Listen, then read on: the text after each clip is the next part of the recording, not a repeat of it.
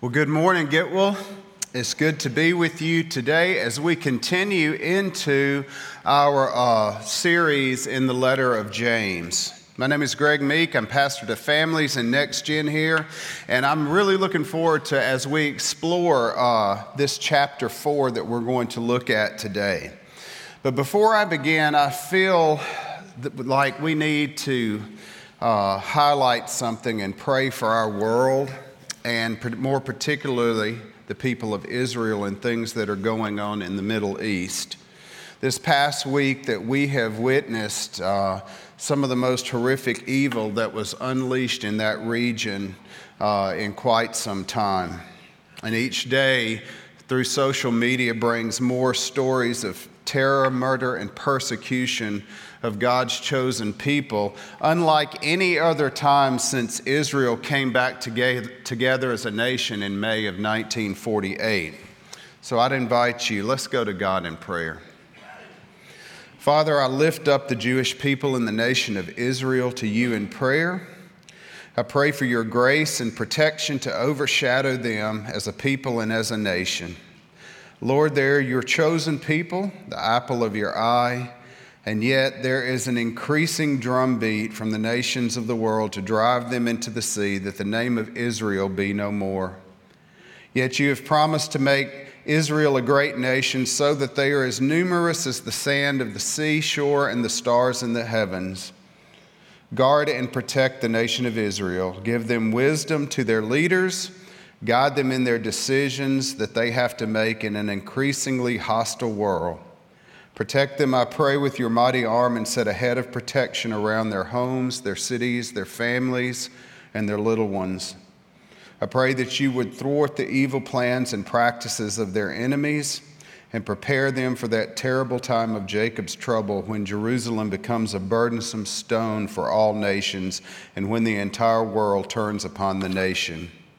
Thank you, Father, that you know the end from the beginning. I pray that many would come to trust you as their Lord and Savior, so that as a nation they will call on the name of the Lord and return to the God of their salvation. Father, I pray for all of those in Israel who have accepted the Lord Jesus Christ as their Messiah and Savior, and I pray that in your grace you would use them to be a true witness to both Jew and Palestinian of the love of God and of the forgiveness of salvation that only comes through his only begotten Son, our Savior, Jesus Christ. It's in the name of Jesus we pray, and through the power of the Holy Spirit. Amen. So as we continue in this letter to James, let's remind ourselves something, that this is a writing that was inspired by the Holy Spirit. James was the brother of Jesus. Now, we are told by Paul that the resurrected Jesus appeared to James from there afterwards, forward from his ascension, and James was identified with the apostles in Galatians and Acts as well. And we know that James became a prominent leader in the church in Jerusalem. Now, what we have learned from the previous weeks, that this writing has two main concerns. One is the attitude of Christians in response to adversity and living with true wisdom from above, especially in the matter of speech and in wealth. So today we're going to pick up in chapter 4, and if you will look with me on the screen, we will read together. What causes quarrels and what causes fights among you? Is it not this, that your passions are at war within you? You desire and do not have, so you murder. You covet and cannot obtain, so you fight and quarrel. You do not have because you do not ask. You ask and do not receive because you ask wrongly to spend it on your passions. You adulterous people, do you not know that friendship with the world is enmity with God? Therefore, whoever wishes to be a friend of the world makes himself an enemy of God. Now, right now, think about the question James poses, the first one in this verse, for yourself, for us, for our lives. And why is it that we sometimes find ourselves angry, arguing, in conflict with other people? We have to ask ourselves, what is the source of our anger? Why do we get upset? What causes conflicts between you and your spouse, between you and your other family members, or even between you and other believers in the church? Now, here are some typical answers to this question that we hear. It's the other person's fault. They are just so unreasonable. They're so selfish, and they simply just make me mad. The different way of answering that is, it's just the way I am. I have a short temper. And in our today's world, our world loves to go here that I suffer from mental illness. Sometimes we might say, it's due to the upbringing. My parents were too strict with me. I may have been abused when I was little, or my parents weren't strict enough. They gave me free rein. Everything came too easily for me, and that's the way I am now. Maybe we do say it is due to our circumstances. I get upset because, I'm just so tired. It's been a long day. Money is tight, or life is too stressful right now. Now, what I want you to notice in all of these assumptions that we have, here's a common reply as to why we get upset and why we quarrel. The first one is, it's not my fault and I cannot do anything about it. And what I really need is for my circumstance to change and for other people to change. You see, this is the way our world thinks. So is there any wonder why there is so much conflict in the world today? So many angry words exchanged, so much violence, so much divorce, murder, so much war. I could go on and on.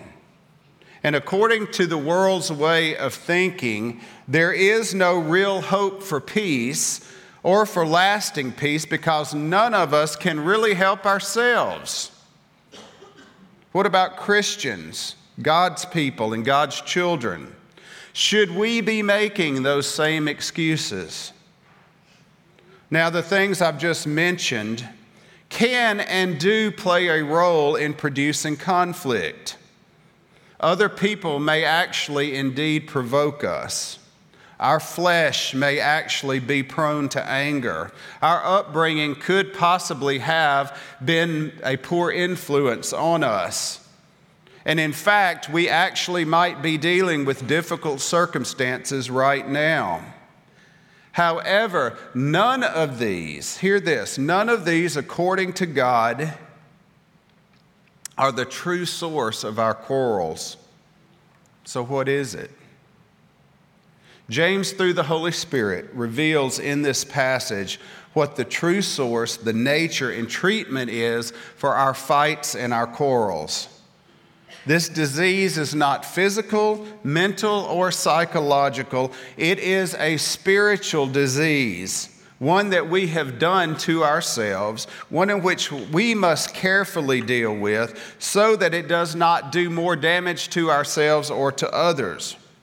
Now, James wants us to understand that the true source of our quarrels is idolatry.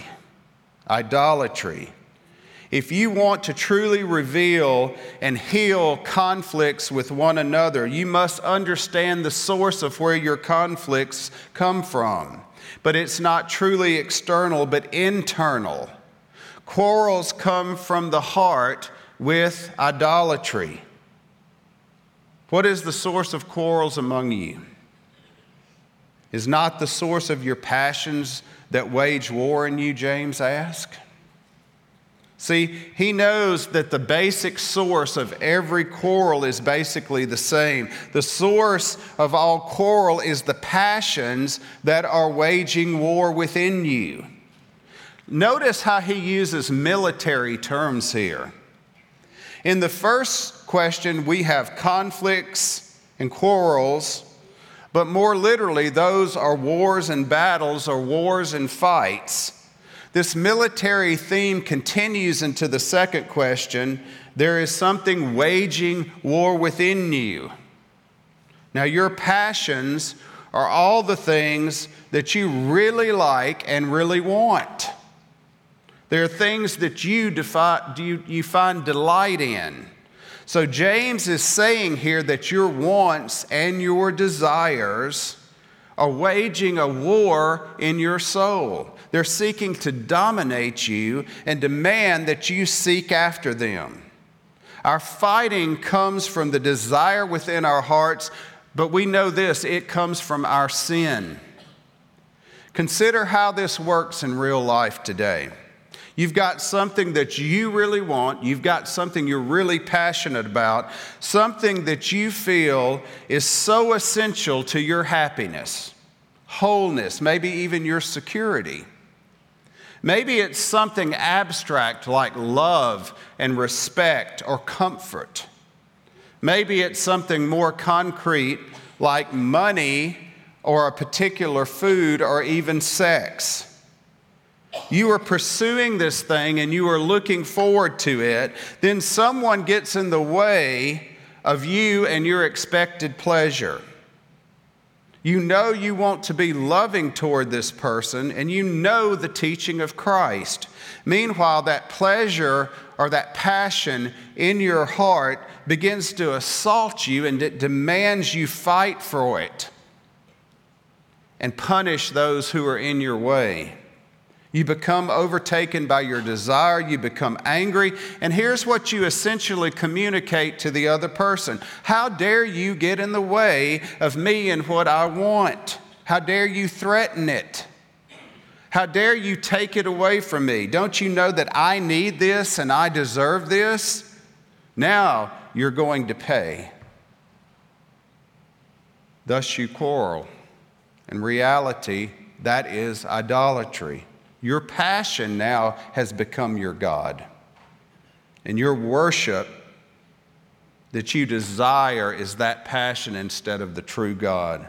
All sin, folks, at its root is idolatry. And this is true for our quarrels as well. In every quarrel, in every angry conflict, one side or the other is engaging in idolatry, and it's often both sides. One side has a certain desire, the other side has a competing desire, and both sides are not willing to let go of their desires. So for Christ's sake, they go to war. This is called passion for self-gratification. And we learn in verse 3 that passion for self-gratification negates prayer. The problem many of James' readers faced is that they looked at them to themselves both for the source of their pleasure and the end of their pleasure. They should have looked to God. So he says they have not because they ask not. Their self-centeredness has negated their prayer life. Since they've made themselves the center of all actions, why do they even need God? And even when they did pray, their prayers were negated because they were designed to satisfy their own lust, their own wants. They asked and did not receive for what they asked for because they asked basically with evil intent to spend the proceeds of the sensually oriented prayer on their own pleasures. Now, it is a fact that there are times when the worst thing that could happen to you is for God to give you what you ask for. Prayer should orient one to God's will so that one's request is pleasing in His sight. What one request of God should be God-honoring, other-blessing, and then it will truly be self-fulfilling. When we magnify the latter, self-fulfillment, to the disparagement of God's will, our desire for self-gratification becomes an immediate source of strife in our life. Let's look at verses 5 and 6. Or do you suppose it is to no purpose that the Scripture says, He yearns jealously over the Spirit that He has made to dwell in us, but He gives more grace. Therefore it says, God opposes the proud, but gives grace to the humble. You see, when we enter into a relationship with Christ, it is a new relationship. It is a special relationship, and it is described in terms as if we are actually wedded to Christ Himself, in the sense that He is the bridegroom and we, the church, are the bride. We are indeed involved in this special relationship with Jesus. To be untrue to that relationship constitutes spiritual unfaithfulness, and in fact, that is a real kind of adultery. This is why James calls the readers who became so self-centered that they worship the god of pleasure, adulteresses. He even uses the female version there, since Christ is the bride. He references this in other passages as well. This friendship with the world, produced by a worldly mind and subsequent desire for pleasure, constituted spiritual adultery and made guilty enemies of God. Because here's the deal: to declare one's allegiance to the world is to a declaration of enmity toward God. Enmity means hatred. It means hatred. James reasoned with them on the basis of understanding that they should have had. He's literally giving this letter to the church. When we enthrone the world and we dethrone God, we make ourselves God's enemy.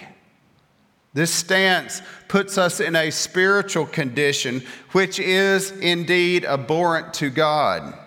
Our yearning, folks, for the world is devastating because it tends to destroy our basic well-being and hurts others in the process. This is a large and constant threat for us, even in the church. The desire for self-gratification is one which will overcome and overwhelm the strongest Christian. So in verse 6, he shares a distinct promise that God gives more and more grace. One who is self-centered does not feel the need for God's grace. He's self-sufficient. One who is Christ-centered always recognizes the need of His constant grace and more grace. And the more you grow in Christ, the more grace you need to stay Christ-centered. We need to hear carefully that God's claim that He sets Himself against the proud and the haughty, but He graciously gives grace to the one who is humble-minded enough to receive it and be blessed by it, and in turn be a blessing to others because of it. So what do we need to do to combat this self-gratification and this self-centeredness? Let's look at verses 7 and 10 through 10. Here we go. Submit yourselves, therefore, to God. Resist the devil, and he will flee from you. Draw near to God, and He will draw near to you. Cleanse your hands, you sinners, and purify your hearts, you double-minded. Be wretched and mourn and weep. Let your laughter be turned into mourning and your joy to gloom. Humble yourselves before the Lord, and He will exalt you. You see, passion, folks, for self-gratification demands two things: repentance and submission. Repentance and submission. For one who has dethroned God and enthroned self for the sake of self-gratification, there are certain elements which must be involved for you to return to God. You must submit to God and take a stand with God. Here we go. This is the military terminology again, describing taking a stance of renewed obedience to God's will. Here's a positive commitment to God in total surrender. This element is kind of paralleled with its negative counterpart. You must stand against the devil. It is more than just resistance. It is a definite stand against the will of the devil, who is actually the slanderer. In verses 11 and 12, we will see that the one who slanders his brother or sister is acting in the role of Satan, the devil, the slanderer. This decisive stance against the devil will result in his fleeing from you, even as he did after Jesus' own victory when tempted in the wilderness. James promises victory over Satan in an environment in close relationship with God. So along with submission to God is the accompanying element of drawing closer to Him. Hear this, church. This action is the decisive act of approaching God in fellowship and in worship. Our first move toward Him will be met how? By His outstretched and open arms, as He is indeed drawing us nearer to Him. This is a renewed relationship where self-centeredness is dissolved and Christ-centeredness is established.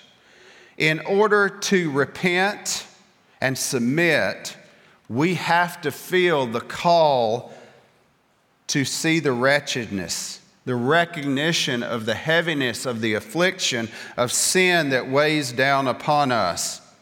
And this sense of wretchedness is to grow out of a deep sorrow for our sin. This is why James follows with another sharp imperative to mourn in deep grief and sorrow. It is the godly sorrow that Paul even describes in 2 Corinthians 7, 9, and 10, which produces a salvation that is not to be regretted. This inward grief is to be expressed outwardly in shameless weeping, indicative of one's genuine dejection of the pitiful state of sin that we're all in. Emphasis is placed on this summons to repentance by concluding to let your laughter be turned into mourning and your joy into gloom. Our literal downcast look is to reflect a downcast heart ready to turn to God for renewal. That is so contrary to what the world tells us. Let's go to verses 11 and 12. Do not speak evil against one another, brothers. The one who speaks against a brother or judges his brother speaks evil against the law and judges the law. But if you judge the law, you are not a doer of the law, but a judge. There is only one lawgiver and judge, He who is able to save and to destroy. But who are you to judge your neighbor? See, James here warns us also against strife resulting from gossip. The tragic source of strife is our own self-centeredness, slandering, backbiting our fellow people. It is indeed a form of self-exaltation to try to destroy your brother or your sister by speaking against him or her. And this action of critical judgment causes all kinds of contention. So James says in verse 11 to stop talking evil against one another. The Greek word here literally means to slander the person. When one does this, he is actually drawing nearer to Satan, the devil, not God. The very name of the devil used in 4:7 means the slanderer. And there's probably no greater cause of trouble in our churches today than this malicious, slanderous talk. And it stems from a selfish desire to elevate oneself up by tearing another down. Seeds of doubt and suspicion can be sown which sound very righteous, but ugly slander can do damage beyond repair. And many people walk away from the church because of it. Because we're brothers and sisters in Christ, we should strive to help each other, encourage one another, build each other up, not to destroy one another. He also reminds us of this. Let's look at the next two verses. Come now, you who say, today or tomorrow we will go into such and such a town and spend a year there and trade and make profit. Yet you do not know what tomorrow will bring. What is your life? For you are a mist that appears for a little time and then vanishes. Instead, you ought to say, if the Lord wills, we will live and do this or that. As it is, you boast in your arrogance, and all such boasting is evil. Now, this is an appeal for us to humbly submit to God because our life, particularly in today's world, is so transient. We should turn to God, who is not like a vanishing mist. Jesus is our rock-solid, ever-present security as one draws nearer to Him in a trusting relationship. James declares what we should say about planning our life's events. We should say that we will do certain things and we may plan certain things if the Lord wills. There's a clear recognition here that God is the one in control, and it's best to humbly submit to His will. It doesn't remove the decision-making part on our part as Christians, but it does remove the self-arrogance and restores a stance of walking with God in all of your life events. But I think it's interesting that he ends chapter 4 with this one verse, verse 17. So whoever knows the right thing to do and fails to do it, for him it is sin. You see, James is writing to a congregation. He's writing to a church, the people who knew the difference between right and wrong. We know that materialism drives a wedge between yourself and God. They knew that you should not be guilty of strife, of gossip, of self-determinism. So he strongly declares that to know what is right and not to be doing it is outright sin. And here's the deal. Sin is not only an overt act of missing the mark or doing a wrong thing. Sin is also choosing not to do what is part of a Christian's responsibility. The sins of omission are abhorrent to God and just as damning as the sins of commission. Basic to this knowledge about what was right action is acknowledgement to God once again. In all matters of Christian conduct and attitude, one should act to honor God, bless others, and fulfill God's will for his own life. So that's a lot in chapter 4. How do we sum this up? Passion for self-gratification demands humility, repentance, and submission. Only when we do a self-examination and see our true source of our fallen self can we then identify the idolatry, take it to the one true authority who can redeem it, Jesus. Repent of our sins and completely submit to his will. Then and only then can we find this true solution for the problems that James addresses in this chapter. So, church, I ask you today, will you willingly obey the word of God? Will you listen to how God is speaking to you from James? If you are a Christian, will you confess your angry conflicts and understand that they are indeed a result of idolatry? Will you unmask and cast away the idols of your heart? Will you patiently and in love help one another get to the root of your conflicts, exposing these idolatrous pleasures and passions each one of us so blindly often and foolishly choose and cherish?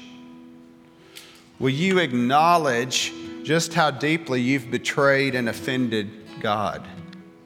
Will you be grieved enough over your sin to thoroughly seek reconciliation with others, trusting that if you humble yourself before God, then before men, He will exalt you in the end? Church, let's don't put this off. Give up your old thoughts, your old ways, and believe the good news about Jesus. God sent His Son to take on human flesh to live a perfect life, die an innocent death, suffer God's punishment and your punishment for your sin on the cross, and for all those who believe in Jesus to rise again. Everyone who trusts in Jesus Christ as Lord and Savior will never suffer God's judgment, but will instead see God's face forever and enjoy God forever. As the worship team comes up, the prayer rails are open, and I invite you to come and get right with God. Leave whatever's bothering you here. So let's pray.